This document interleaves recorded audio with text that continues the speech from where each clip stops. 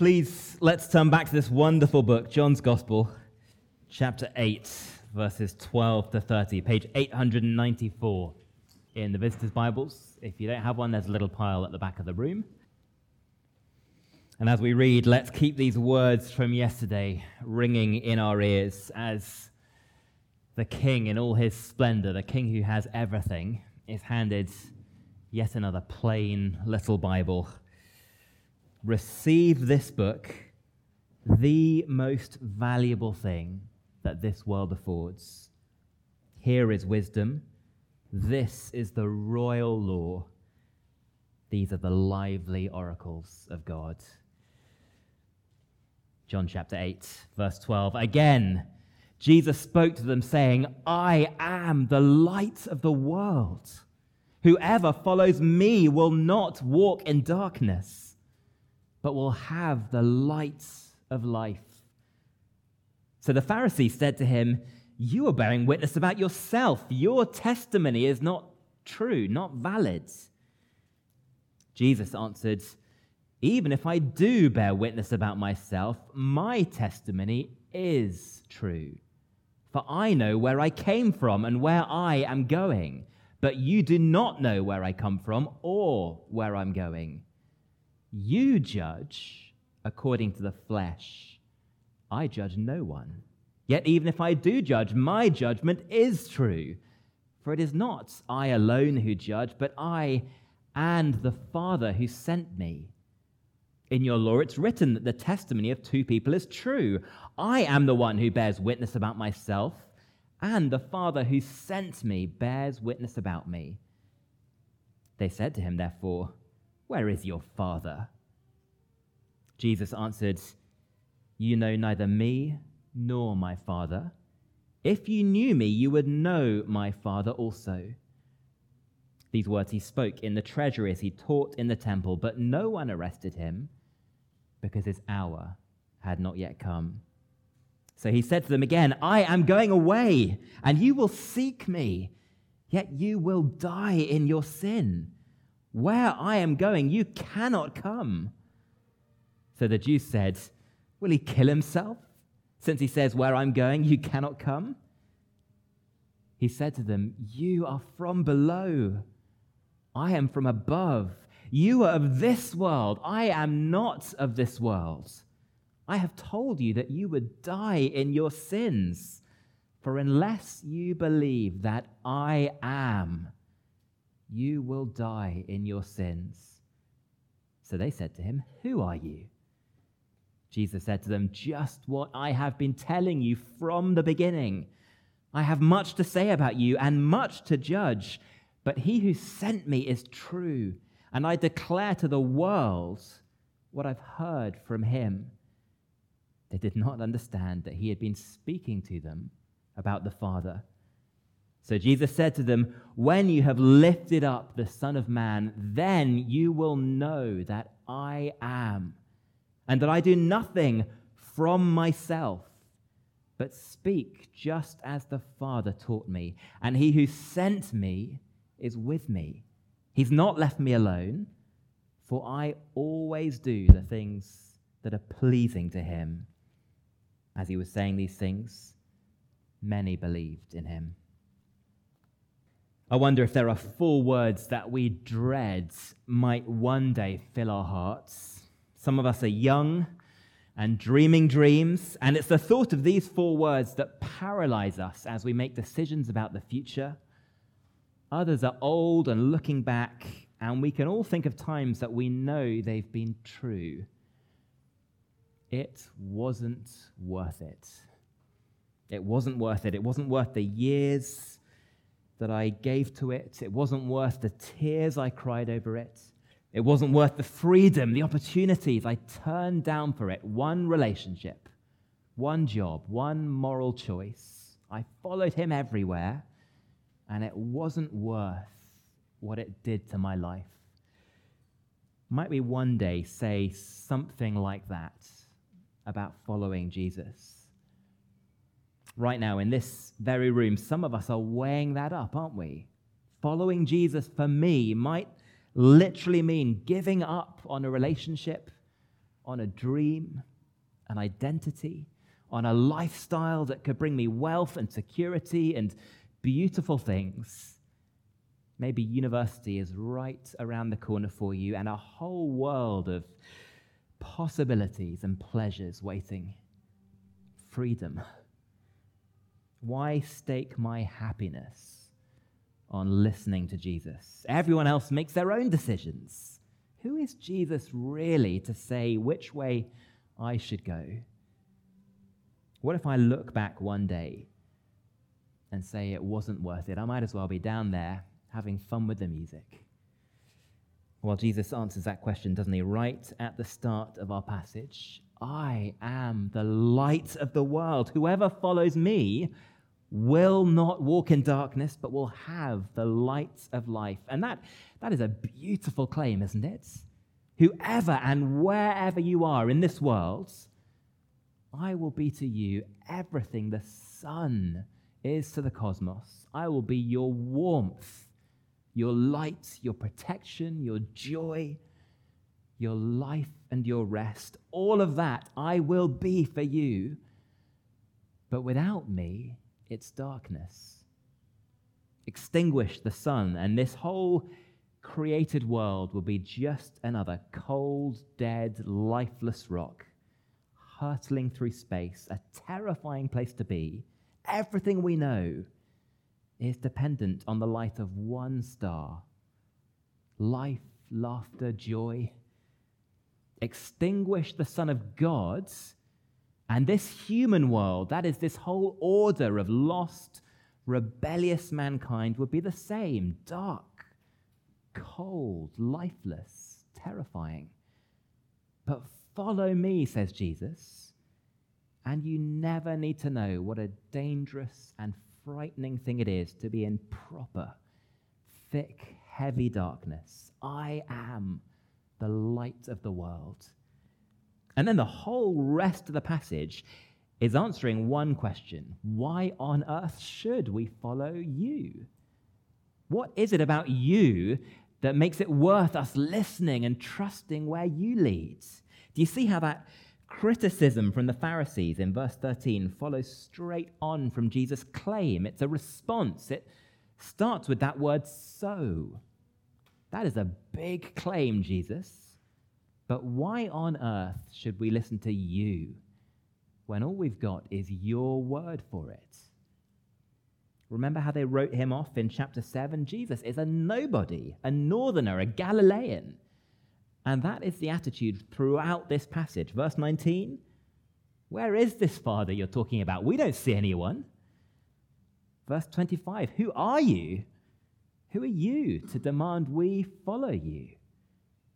And so John this morning gives us two very good reasons why listening to that wonderful offer Jesus makes and trusting him to lead us will always, always be worth it. Why we should and why we must follow where only Jesus can lead. First in verse 12 to 20, why we should follow where he leads. Because only Jesus is light from light. We take light for granted, don't we? Many of us have probably never been in real, absolute darkness. Even when the power goes out and the street lamps fail, there are endless little warning bulbs that flicker and beep all over the house now, aren't we? You can't get away from light. We don't even need a torch. We just fumble for our phones, and there it is. But Jesus isn't claiming in verse 12 to be one more light amongst many. This isn't the sort of light you can just flick a switch for on demand. This is a very different kind of light, one light for all the world. And to see how big a claim that is, we need to remember what is happening here in Jerusalem. Jesus is standing by the temple treasury during the biggest festival of the year, remember, the Feast of Tabernacles, the feast where Israel remembers and celebrates God's care for them, his provision in the wilderness. They pour out water on the altar each day of the feast, just as God poured out water from a rock And Jesus said all of that was promising what I give you.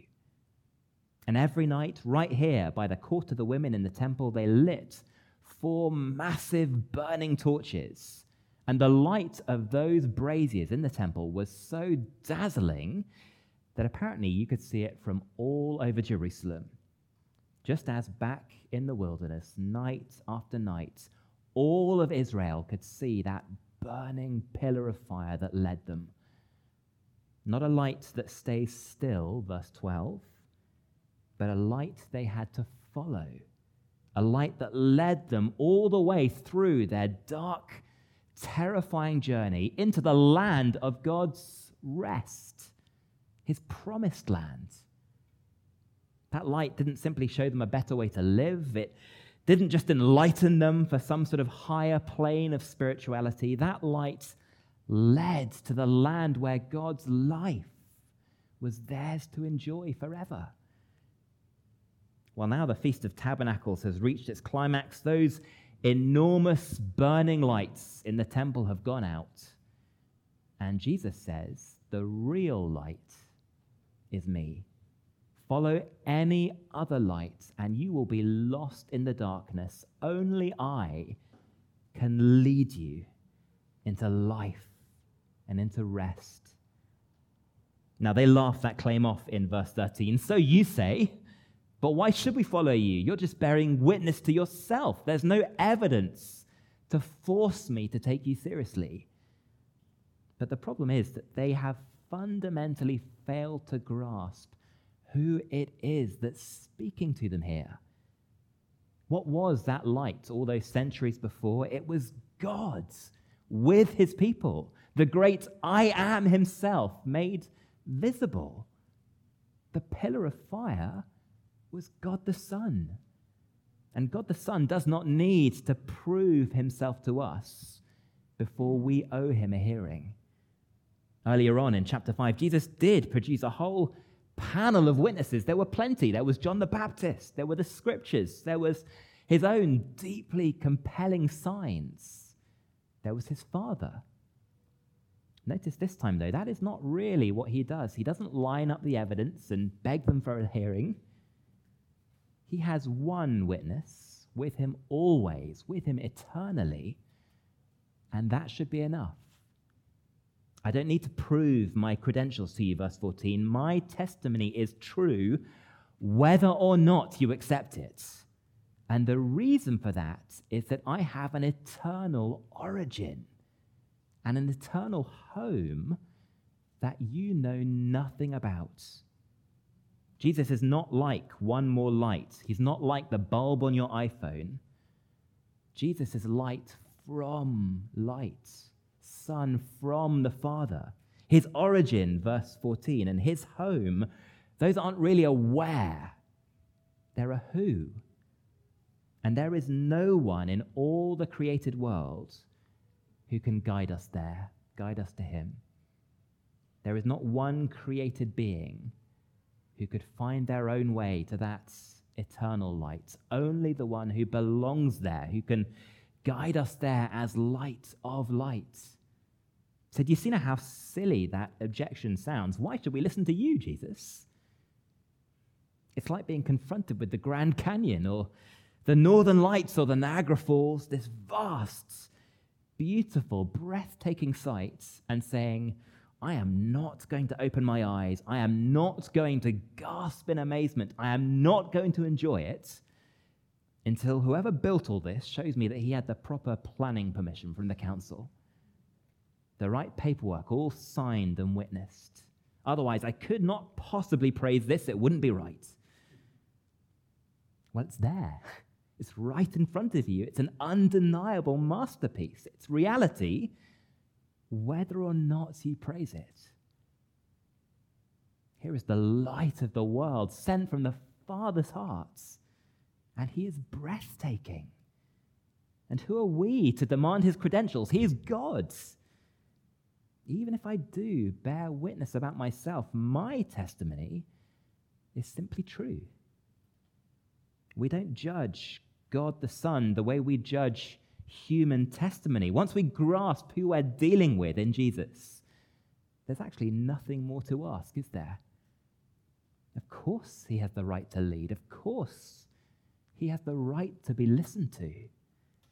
Because who else could possibly bring you where he can bring you? James Phillip makes it short and punchy. At the end of the day, we don't prove Christ. We believe in him. The problem, of course, is that all our attempts to prove him are starting from the wrong place, as if we were God and he was just applying for a job. But down here in the darkness, we depend on Jesus, even for one little spark of true light. We judge, verse 15, according to the flesh. Our judgment is disqualified. We're biased towards what is dark and false and what lets us hide in our sin. We judge him according to our own fleshly minds, and so we judge him as if he were just mere flesh. Whereas he doesn't need to judge anyone right now. He is entirely self-secure. He's come to rescue the lost and the ignorant. One day, though, verse 16, he will judge. That is entirely his right, and his judgment is perfect. Because, in fact, he's not just one human opinion amongst many. He is God the Son, and every word he speaks and every judgment he ever makes is one with the Father. He doesn't need any other witnesses, any other opinions. He is simply truth, light. And what a weighty thing it is to refuse to follow that light. God, in his unfathomable love, has given his own self to us, God from God. And it's as if we've stormed out of the house in a tantrum out into the dark and the rain, and now we are hopelessly lost. And yet the Father himself has come out to us to call to us. He's there with a torch on his own face, his arms open wide to welcome us. And we blank him. We don't see this Father of yours, verse 19. Well, no, because you don't know me, and I come straight from his heart, like Father, like Son. So when we say to God, following that Son who you love so much is not worth it, who is he to us? We might as well be spitting in the Father's face. Anyone who wants to know God has to know him by looking at Jesus, following the light from light who came from heaven just to draw us in, or else we'll wander in the darkness forever. Which brings us to verse 21 to 30 and why we must follow where only Jesus can lead. There's no messing around from Jesus now, is there? It is blunt and honest and loving and urgent. Follow his light, because without Jesus, we will die with the darkness. There's something about a life that we get to choose for ourselves, a life going our own way that seems very attractive. I will get to university, and at last, it will be life in my prime. Nobody to force me into church on Sunday morning. No one but me who sees what I do with my body, my time, my ambitions. I can dip into Christian stuff when I feel like it. I can be the star of the rugby lads when I don't. I can give my life to chasing my career as hard as I want, give all my time to whatever hobbies I want, whatever people I want. It seems so attractive because it seems like freedom until we come into contact with reality, which we always do. I was 17 years old when my first school friend died, a boy who had everything: handsome, clever, athletic. And then they found a brain tumor, and in a year he was gone. Was that freedom? Well, the argument of this paragraph is that what we might be tempted to think of as a life of freedom is actually a terrible, terrible illusion. Because darkness isn't simply something around us, it's a realm that we belong to. We head off into the prime of our lives like those proud little cut daffodils you buy in the supermarkets. You stick them in the vase for their little burst of glory. But the truth is, even before they flower, they're already dying. Is that freedom? Well, 3 times Jesus spells it out for us. You think that going your own way is freedom, but here's the reality. Unless you believe in me, unless you listen to me and follow where I'm leading, you will die in your sin. I'm going away, verse 21. Israel's window to respond to Jesus is quickly drawing to a close. And once he has gone back to his Father, they will keep on seeking their Messiah for the rest of history, wondering where he is when it was Jesus all along. Isn't that heartbreaking? But those 33 years will only ever happen once. None of us gets a window that stays open forever. Jesus calls us, and we get the time he gives us to respond. And where he has gone now to the Father's side, they will never be able to find him, because we and he belong to fundamentally different realms. They prove it in verse 22. Do you notice how what Jesus said to them has clearly stung them? They repeat his words, but they take him again in the most obtuse, earthly way they possibly could. What's he saying? Is he going to kill himself then? It's just illustrating how much they belong to the darkness. They're lost in it. You are from below, verse 23. I am from above, a different realm. You are from this world. I am not from this world. We belong to this dark, cold, dying realm that is alienated from God in its sin. A created realm, a dependent realm. We need light from outside, life from outside. He belongs to the realm of God's light and life and love, an uncreated realm, a realm of joy and warmth and perfect holiness, the realm that we were shown right at the start of this book.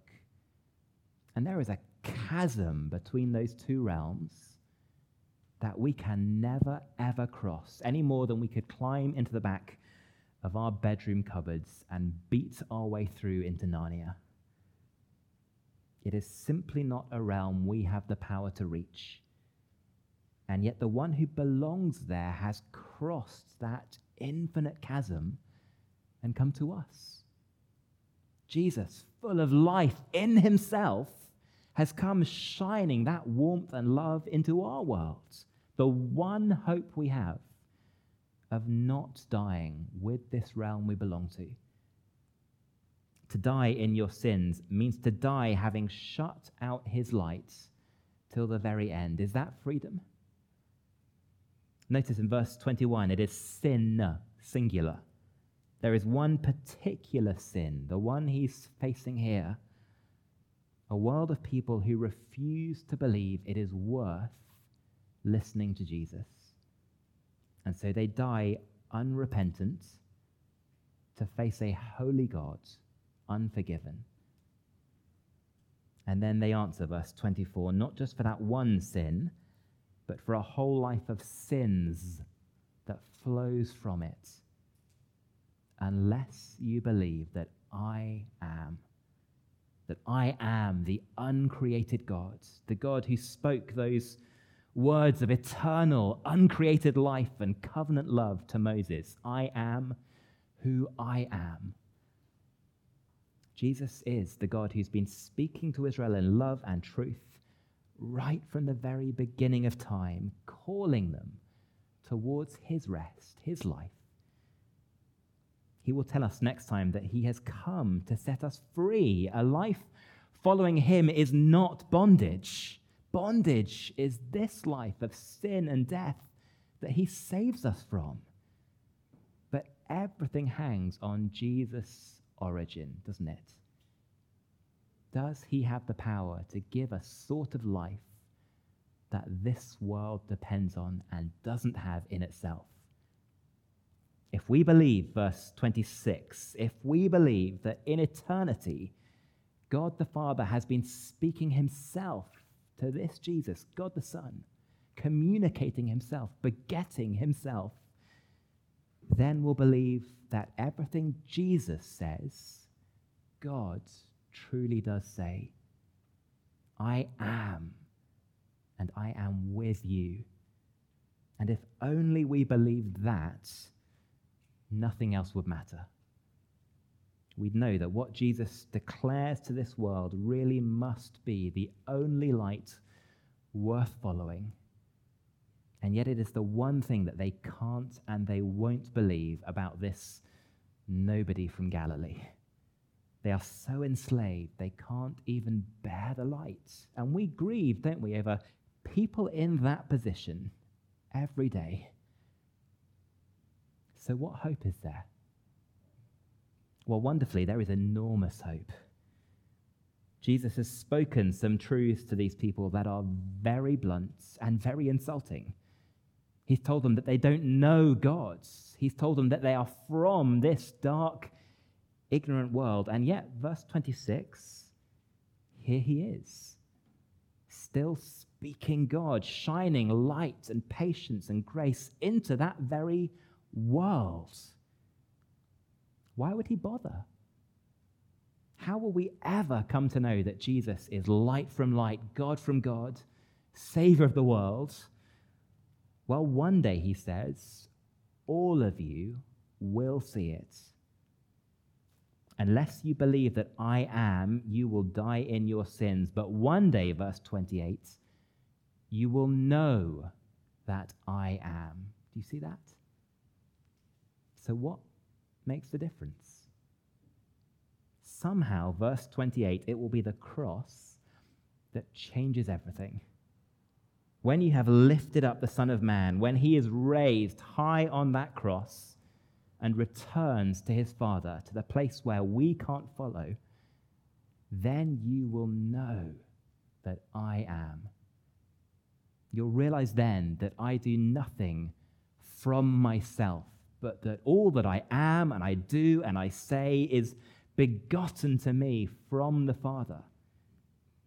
And he is always with me, verse 29, inseparably.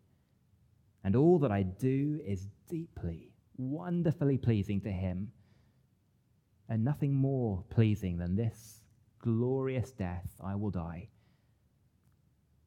Somehow it is seeing Jesus on the cross that will tell us all that when his hour finally did come. Perhaps then they will think back to moments like this when, until he was ready to give his life, no one was able to take it from him. And they'll know then it was no accident. This was the Father's plan all along. This is the Father's heart, fully revealed. The fullest revelation Jesus will be able to give us of who he truly is will be his glorious death for the sake of the dying. It's strange, isn't it? But the light of the world is the only light that shines brightest in the moment human beings try to extinguish it. That's when we see who Jesus truly is. One who is so full of infinite love that he would die for the sake of the alienated. One so full of infinite light that he would die for the sake of the ignorant. One who is so full of infinite life that even death could not hold him. We'll see it, and then we'll know. Jesus is saying, if you want to know who the Father is, you have to start with me. And if you want to truly know who I am, you have to start at the cross. Some of us will see him in that moment, like the centurion who nailed him up to die saw him. And somehow, mysteriously, what we see will melt our hearts. And we will say, truly, this man was the Son of God. And then and there, we will have someone to follow all the way to our rest. Others will know who he is when we see it, but that knowledge will only make it more terrible for us. It won't necessarily mean repentance for everyone. It might be, as Calvin says, that it's the sort of knowing that struck Adam with terror the moment he'd realized what he's done, and he's overwhelmed with shame and fear and terror of the God he would one day have to face. But one way or another, every one of us will know who Jesus is in the end, and will know that his really was the one voice in all the world we should have listened to, because that is freedom. One light who can guide us through life and into a perfect rest. One light who it will always be worth following, no matter where he leads. One light who can be our warmth, our joy, our life, when all else is darkness. The crucified Son of God. Well, let's pray. Lord Jesus Christ, whose voice is truth itself, whose way is love, and in whose service is perfect freedom, help us, we pray, to follow you, the only light that can lead us into life. Forgive us, Lord, that so often we judge you and we judge the way you call us to go by what we can see with our fleshly eyes, by what other people do who we are so tempted to follow instead of you. Forgive us that so often we take our eyes off you and we stumble here in the darkness. Thank you that through your cross, your light shines even brighter for us sinners who need your grace. Thank you that it is stumbling people who you came to bring safely into your joy and your rest.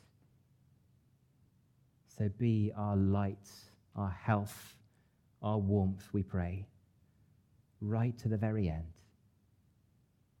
Amen.